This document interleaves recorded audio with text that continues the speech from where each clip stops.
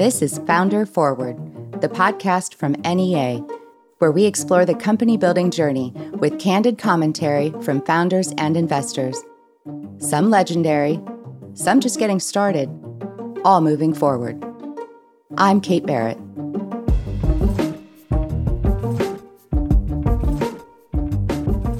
On this episode of Founder Forward, I spoke to Mandela Patrick, co-founder and CEO of Optimatik, which leverages data-driven insights to create and optimize creatives for brands using generative AI.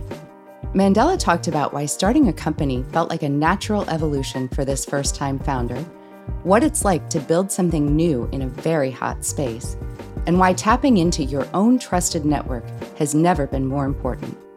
I'm Dr. Mandela Patrick, originally from the beautiful Caribbean island of Trinidad and Tobago, and I'm currently the CEO and co-founder of Optimatik, and we're a creative AI company that's pushing the boundaries of image and video generation to help brands reach their audience faster, cheaper, and in more effective ways. And on every episode of Founder Forward, we like to fast forward to get some insights from a founder and investor who are walking this road together. Today, we'll hear from Dion Nicholas, co-founder and CEO of Forethought, the leading generative AI for customer support, and NEA partner Vanessa Larco. Dion and Vanessa talked about the exploding mainstream adoption of generative AI, how to find investors who will truly have your back, and why knowing your weaknesses as a founder is just as important as leaning into your strengths. I'm Vanessa Larco. I'm a partner at NEA, focused on early-stage investing across enterprise applications and consumer apps. I've been at NEA for 6 years, and prior to NEA, I was in product management across gaming and other consumer companies to dev tools and other enterprise SaaS apps. I'm Dion Nicholas, the CEO and co-founder of Forethought. We are the generative AI for customer support automation. We were launched in 2018, and I've been working with Vanessa and the NEA team pretty much since then, so very excited to be here.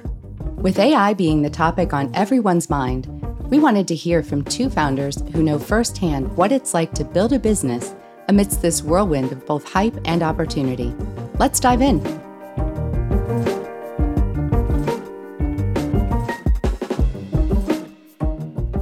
Mandela, you have a fascinating background. I'd love to just hear a little bit about your journey so far prior to founding a company, and maybe some thoughts on where you started to develop those entrepreneurial muscles.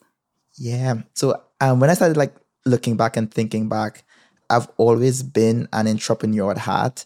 Even though I came from a middle-class family, my parents taught me to always be very conservative with money. And so even though I was a big tech nerd, wanted to play with the latest gadgets, the latest games, I had to get that money myself. And so to do that, I started this company called MNOP Technologies when I was in primary school into high school. And I would do a bunch of these different services for my friends and classmates to make money on the side. But what drew me particularly to tech entrepreneurship was this TV show called Jimmy Neutron.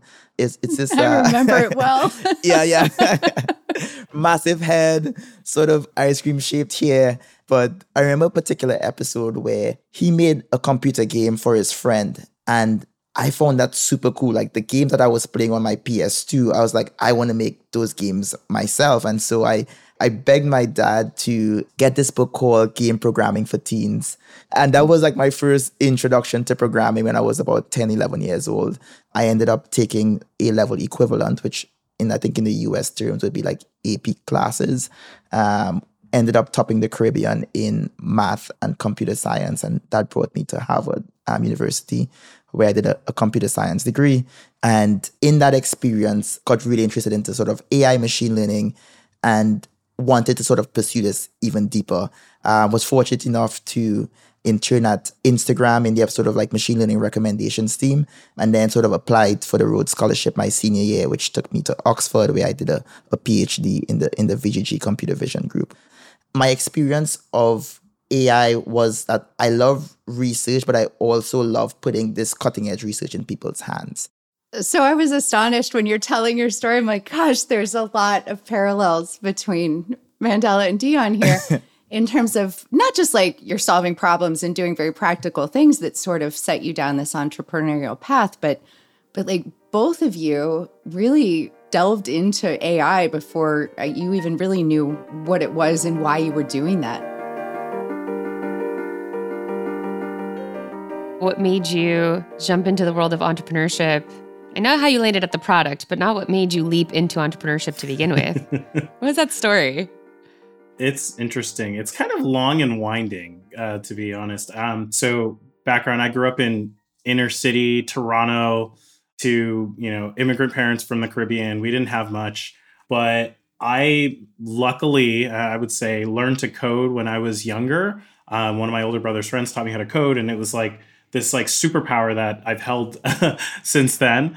And I would kind of always be building things. Anytime I came across a problem or an idea or a story, originally it was around video games, but as I got older, it became around problem solving for me. So I think the first entrepreneurial product idea I ever had actually was in high school. I had this like grand idea to build something that could like read my notes, read textbooks and all this stuff and help me study. And that was like, I mean, back then it probably wasn't even called AI. It was all rules-based and stuff. But like that was how I got into natural language understanding. But it was also like one of those first project ideas I ever had.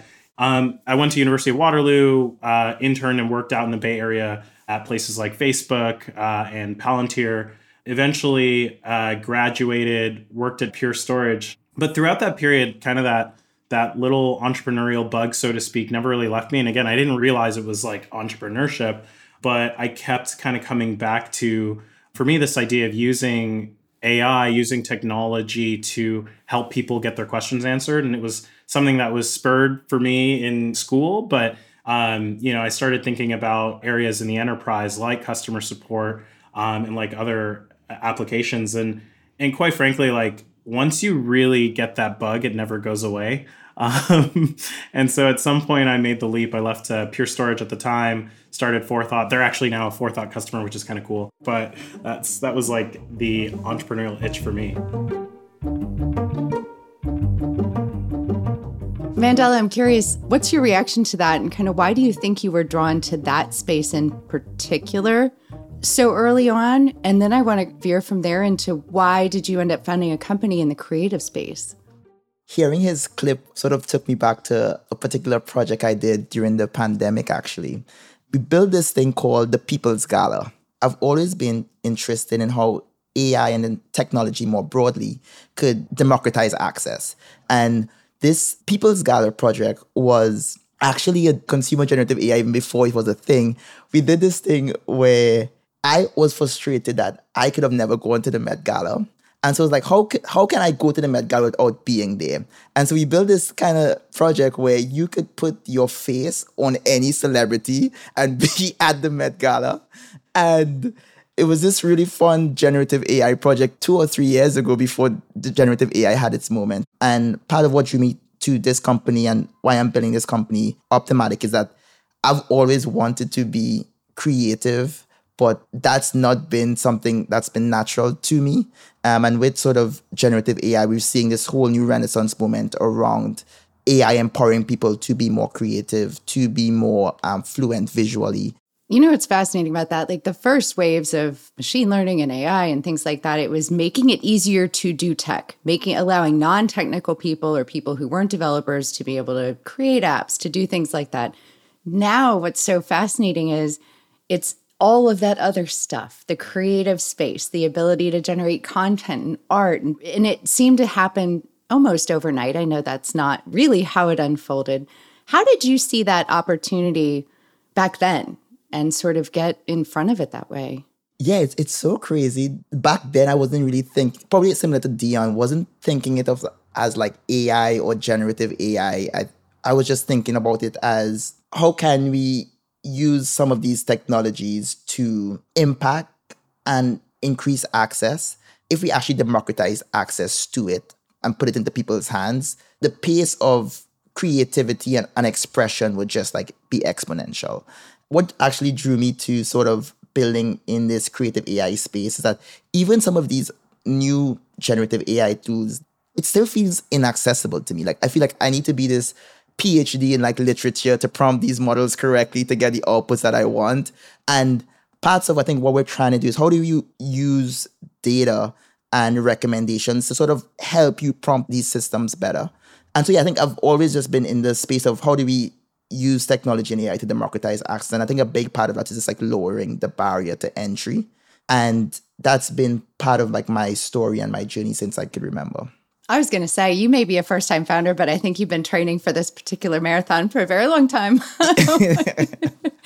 I want to play a quick clip from Dion and Vanessa's conversation that gets a little bit into that idea of technology being obsolete as soon as it happens and sort of the journey that Forethought has gone through over the last 6-12 months, and then kind of talk about your response to that and how it affects your approach to company building.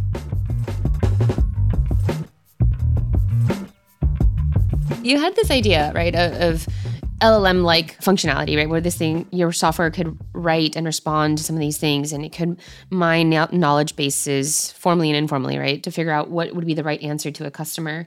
So you'd been in it for years, and then OpenAI drops their GPT-3 and then slashes the prices to make it super cheap.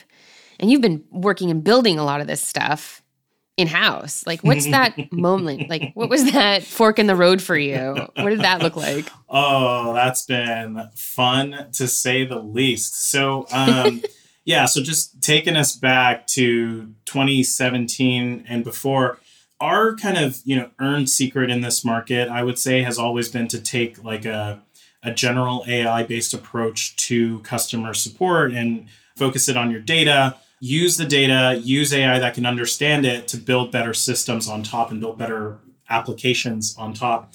And so we have been building for years, which is fun. And then November 2022, ChatGPT drops. And the TLDR is, I think we went through like 5 stages of grief or something like that, right? Like at first we were super dismissive. We're like, you know what? Everything we built is so much better. Don't even worry about OpenAI. Like it doesn't matter. We'll just keep doing our thing. And then I think 3 minutes later, it was like panic of like, oh crap, like does everything we've built suck now? Like it was just, everyone's like freaking out for like a good few minutes. And then you go through like all of that and then eventually you come out with like acceptance. And for us, the acceptance was super focusing in so many ways because there were so many pros of what OpenAI launched with GPT-3.5 and ChatGPT. It led to this entire wave where in the past, we've been beating down customers' door and telling them, guys, you need this AI in your customer support. And they're like, yeah, okay. To like now customers were beating down our door and like saying, guys, we need generative AI for our customer support, right? And so it became this really big shift where demand went through the roof. And it became this arms race of like, hey, who is going to have AI first? And first it was in marketing, but then very quickly everyone asked the question, how can I apply this to customer support? But then also, because we already had a lot of this stack built in, it was easy for us to swap out the 20 to 30% of our stack that was actually obsolete because of GPT 3.5. And that was where the acceptance had to come from. It's like, hey, by truly looking ourselves in the mirror and answering that question, we ended up integrating with OpenAI in some cases. We launched Support GPT, which is the world's first generative AI for customer support automation. And then we were able to make our customers the heroes. So folks like Upwork, who have been with us for a couple of years, when they launched Support GPT, which was basically a minor change to the engine, but a big change to the experience, they were now the first probably businesses in the world to be applying generative AI in this form, this modern form, to their customer support. And so that was really exciting. Mandela, I'm curious, what is your response to that being definitely in the earlier stages of company building than Forethought, but probably really experiencing a lot of the similar dynamics? Is it noisy? Is it hypey? Or is it an advantage? Everything that's been kind of bubbling up around generative AI.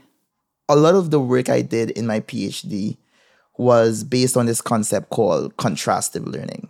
It's how a lot of these AI models are trained, and it's very simple. So you have one sample, you compare it to another data sample, and these two samples are usually like kind of similar.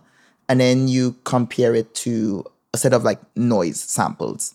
With that approach, it's easier for these models to compare versus, say, just predict off of just one data sample.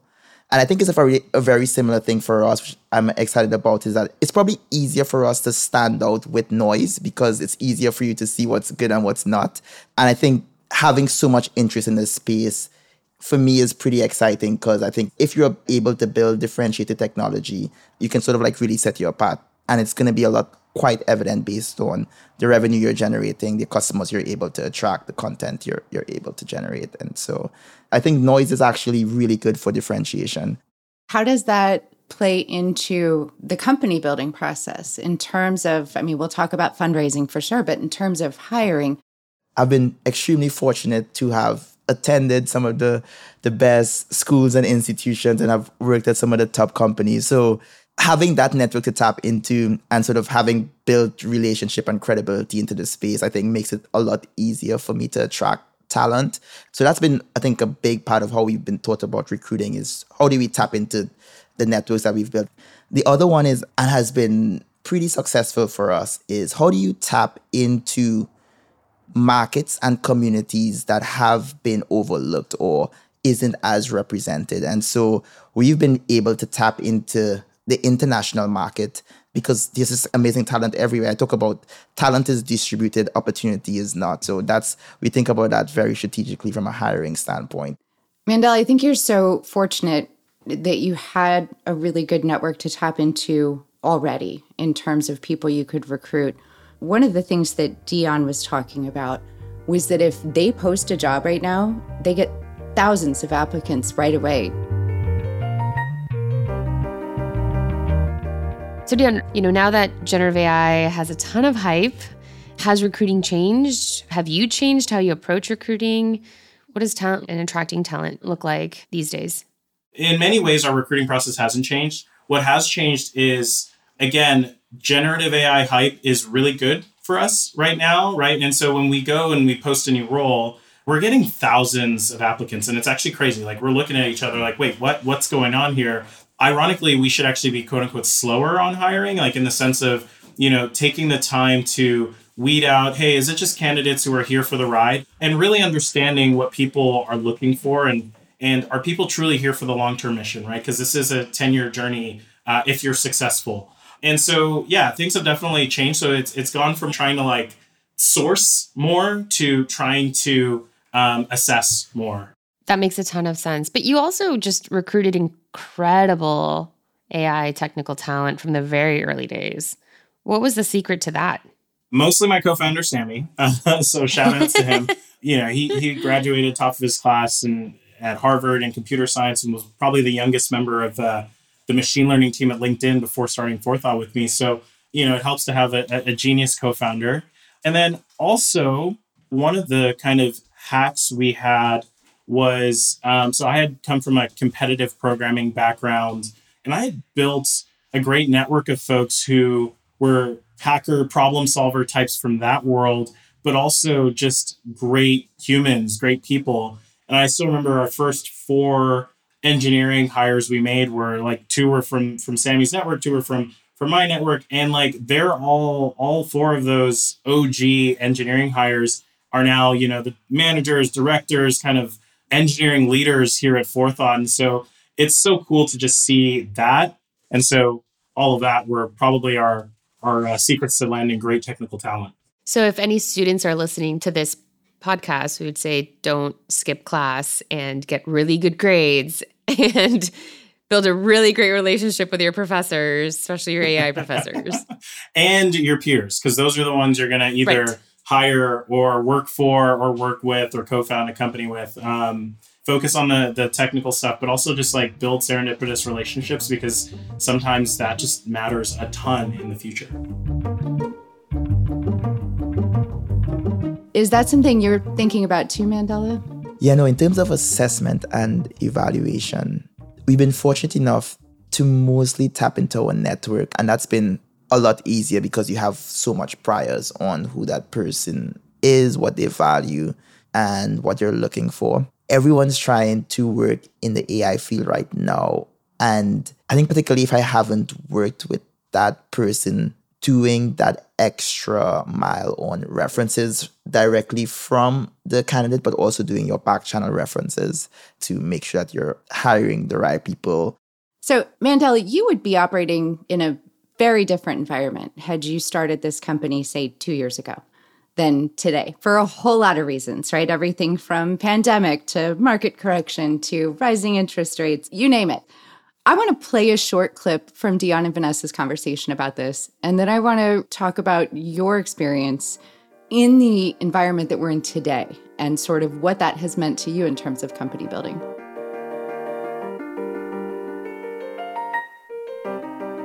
Dion, you've had to navigate as a founder through all kinds of things, right? Like multiple Black Swan events. You tell me if this is one of the biggest challenges, was the shift from you're supposed to run your company in growth at all costs, right? 3x, go as fast as you can, don't worry about burn. Capital is cheap, right? Interest rates were near zero, so capital is cheap and easy. And then it felt like almost overnight, it flipped on its head. And I feel like that switch in how to operate has been a much more interesting challenge than navigating the COVIDs, the bank runs, the meltdowns, all the things. I feel like that shift in how you build and operate a business, right? Like that's like the foundation. How have you found techniques, or how are you thinking about that switch, and how have you navigated it? I think you've done an extraordinary job for what it's worth. Thank you. Yeah, it's been one of the toughest shifts to make, because growth at all costs has been the predominant mindset for all companies for as long as I think Forethought has been around. And so the shift has been a major exercise in, one, making hard calls, making hard decisions, but also getting better at discipline and disciplined growth. And I think that's actually the newest part and probably the hardest, but also like the funnest thing to learn is just like, how do you build discipline and consistency into your business as you're growing? I think like recognizing, hey, okay, what do we need to optimize for? We need to make sure that we have runway through X, making sure that we're growing and being really pragmatic about turning those dials, right? So from burn multiple to growth to all those things. So I think that's been super helpful.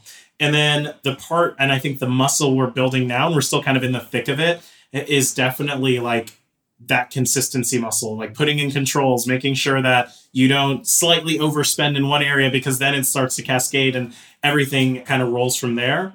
And then the last thing, obviously, that's been really hard, I think, for every founder in this market is having to make cut decisions, right? Like things like layoffs and stuff like that. Like it definitely hurts from a morale perspective. It hurts from like a leadership, like having to make these decisions when it's people you've hired, people you've potentially worked with for years.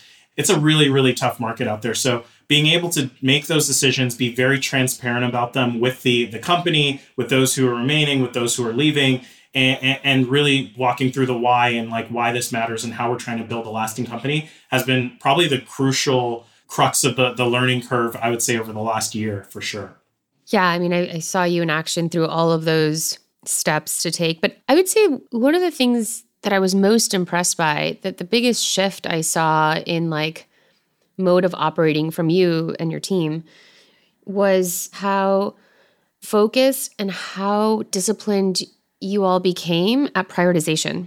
Right? Like you had priorities before, but they weren't constrained. For like there was like a lot of priorities, right? And yep. As you shifted to running the business more efficiently, you were able to really distill down like what are the absolute must-have priorities for us this year, and how does that set us up for next year? But like we're only going to do these things. And I don't think I've told you this, but I haven't seen many people that were able to go from like, I can have 15 priorities and everything's fine and these big teams to go run on them, to we're going to have these 3 priorities and everyone's going to be focused on making sure we really deliver on these. And this is why we picked these 3, and have your whole team articulate it, believe it, drive towards it. And it happened like rather quickly. I don't think I can take a lot of credit for that, but I think a lot of it in many ways was our team. So things I can take credit for is like the transparency and the focus from the top of like, here's why we need to do these things. Here's what necessity is kind of dictating. But on the flip side, I think a lot of my teammates were able to adapt really quickly. Like we have such a great team who are, selfless, humble, gritty, And that's from the executive team all the way to individual contributors across the company.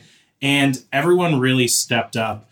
I don't feel qualified to say that we have, quote unquote, done it yet. I think we're in the transition. But I think I'm just super impressed with like our team and everything that we're kind of learning and pivoting and growing together. And that's something that I'm just like really grateful for. Yeah, I mean, I think your team has been so impressive in coalescing around we like to talk about this, right? The hard truths of today and not losing hope for tomorrow. And I think your team really embodies that. It's also, I think, the culture Sammy and you live and breathe by, and therefore like the rest of the team does as well. You guys hire people who act like owners. And you can see this in every interaction, right? Every presentation, every conversation, it just comes through that they like are there for the greater good of the company and the customers versus like themselves and their careers or titles or LinkedIn profiles or whatever. It's been amazing to watch you build that team around you as well and that culture in the company. Mandela, you've raised some money now to fund your new business, and I would love to hear what that experience has been like in terms of looking for investors, in terms of getting them to want to be on the cap table, be on the board. What has that been like? Because of the different spaces I've been a part of and relationships I've built along the way, I was sort of fortunate enough to raise the entire round mostly from people in my network. That is very fortunate. Saved you a lot of hassle right there. Yeah. I think one of my advice, I think, for founders is just like your network is your net worth in some sense. And I saw it extremely firsthand in this experience where, as in, I was able to secure like a really good funding round, just like being able to tap into my network and sort of these relationships I've built over the last few years. And people think of networking as this very much like sleazy thing. I think at the end of the day, build relationships with people in a very authentic way, and people respond to that, I think. And so I think fundraising is, for me, is less of like this structure, like I want to start now and finish then. It's sort of like, how do I bring in people who have been just like champions of me and what I've been up to, and have them experience this like extremely magical journey along with me as well. And so for me, a big part of even how I chose my investors was, do I trust you? Like I want people around me who I trust 100%. And that was a big part of how we ended up picking our main investors as well as our angel investors. I mean, they say that it's like getting married, or it's pick somebody that you want to be with for a decade or more. Mandela, what is most important to you in terms of the qualities of people that you bring with you on that journey? Yeah, one trait that keeps standing out to me are just those folks who are just like, they're just so selfless and humble. They want to help you if you want their help. Like one of the best investors that we have on our cap table, like we meet with, and then the first question he asks is like, how can I be helpful? And then touching on sort of like the earlier point is, how do you build trust with that person? So with any sort of relationship, like if there is no mutual trust on both sides, like, it's never going to be successful. All money is not good money. And so you got to be extremely diligent. Reminds me of a quote from an earlier guest, Nikea Grieco, she's founder of 13 Loon, and she said, don't take dumb money. She's like, trust your gut. And you have to have that rapport, that sense of trust, all of that. All right, so Dion, I remember when we met up at your Series A, you were coming into NEA to the really big room. It was a few months after launch. So very early for a Series A back at that time, which I like to remind you all the time about it. Yeah. But what was that like, coming into a room full of a ton of people? I think the experience of fundraising in general is just, it's pretty daunting. The one thing, though, I will say that I enjoyed, I think it was Scott Sandell, but in general with the NEA team, the quality of questions was actually disarming in a way. Like what I mean by that was like, I could tell that the investing team was actually leaning in, trying to understand, trying to ask great questions, and actually digging in on the product and on the vision rather than like trying to trip us up for whatever reason. And so it almost felt like the whole NEA team was like bought in and trying to understand, okay, how far can this thing go? And so that's something I'm super grateful about. It was definitely fun. Yeah. My memories of negotiating the term sheet with you. I learned a lot about negotiating with you. You have such a great poker face. And I couldn't tell if we had a good offer, a bad offer, if you were excited or offended. And I was looking for clues into like every word and every like emoji in your text message. So I was like a ball of nerves after we gave you the first term sheet. Was that like part of the plan, or was that just you being analytical and weighing your options? I remember in hindsight thinking it was a great offer. And like our goal wasn't to have the highest valuation or anything like that. In the end, our goal was to like pick great partners. I really appreciated the relationship that we were building over that period of time. Obviously, fundraising rounds go quickly, but you get to see and understand how people think and how you're going to work together throughout kind of this long journey. So speaking of lessons, is there any advice or lessons learned you wish someone had shared with you in the early days of founding the company or growing the company? Oh, so many. Where to start?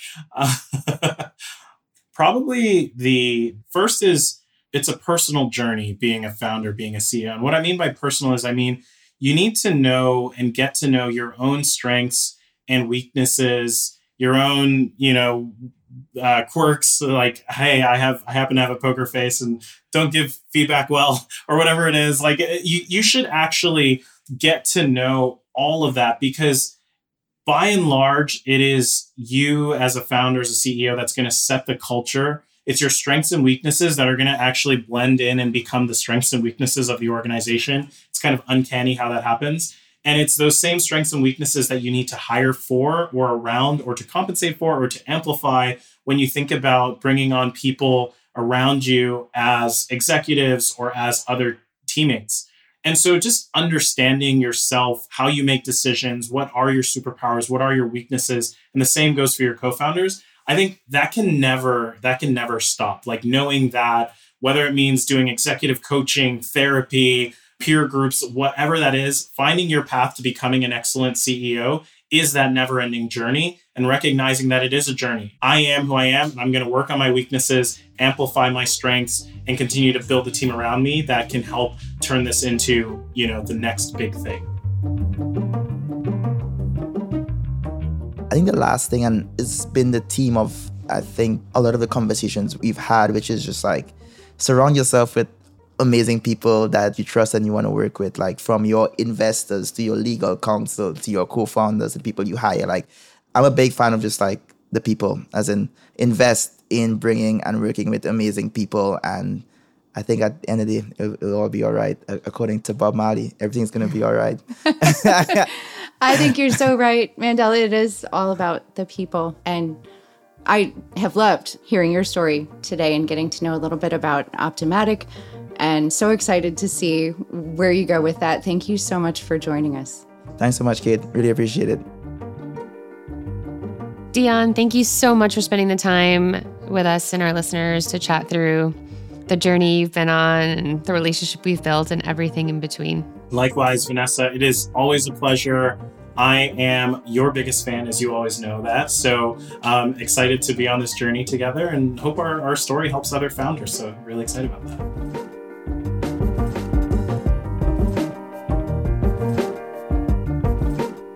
It's always inspiring to hear a founder share their journey. It's inspiring and instructive to hear how those founders adapt when their journey is shaped by circumstances they couldn't have predicted, pushing them to grow faster than they could have imagined. Understanding how to seize opportunity while staying focused and diligent offers a lot to any founder that they can take away and apply in their own journey.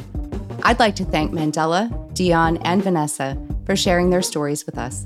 It's been a pleasure to hear about their journeys and learn from their experiences. Thank you for joining us.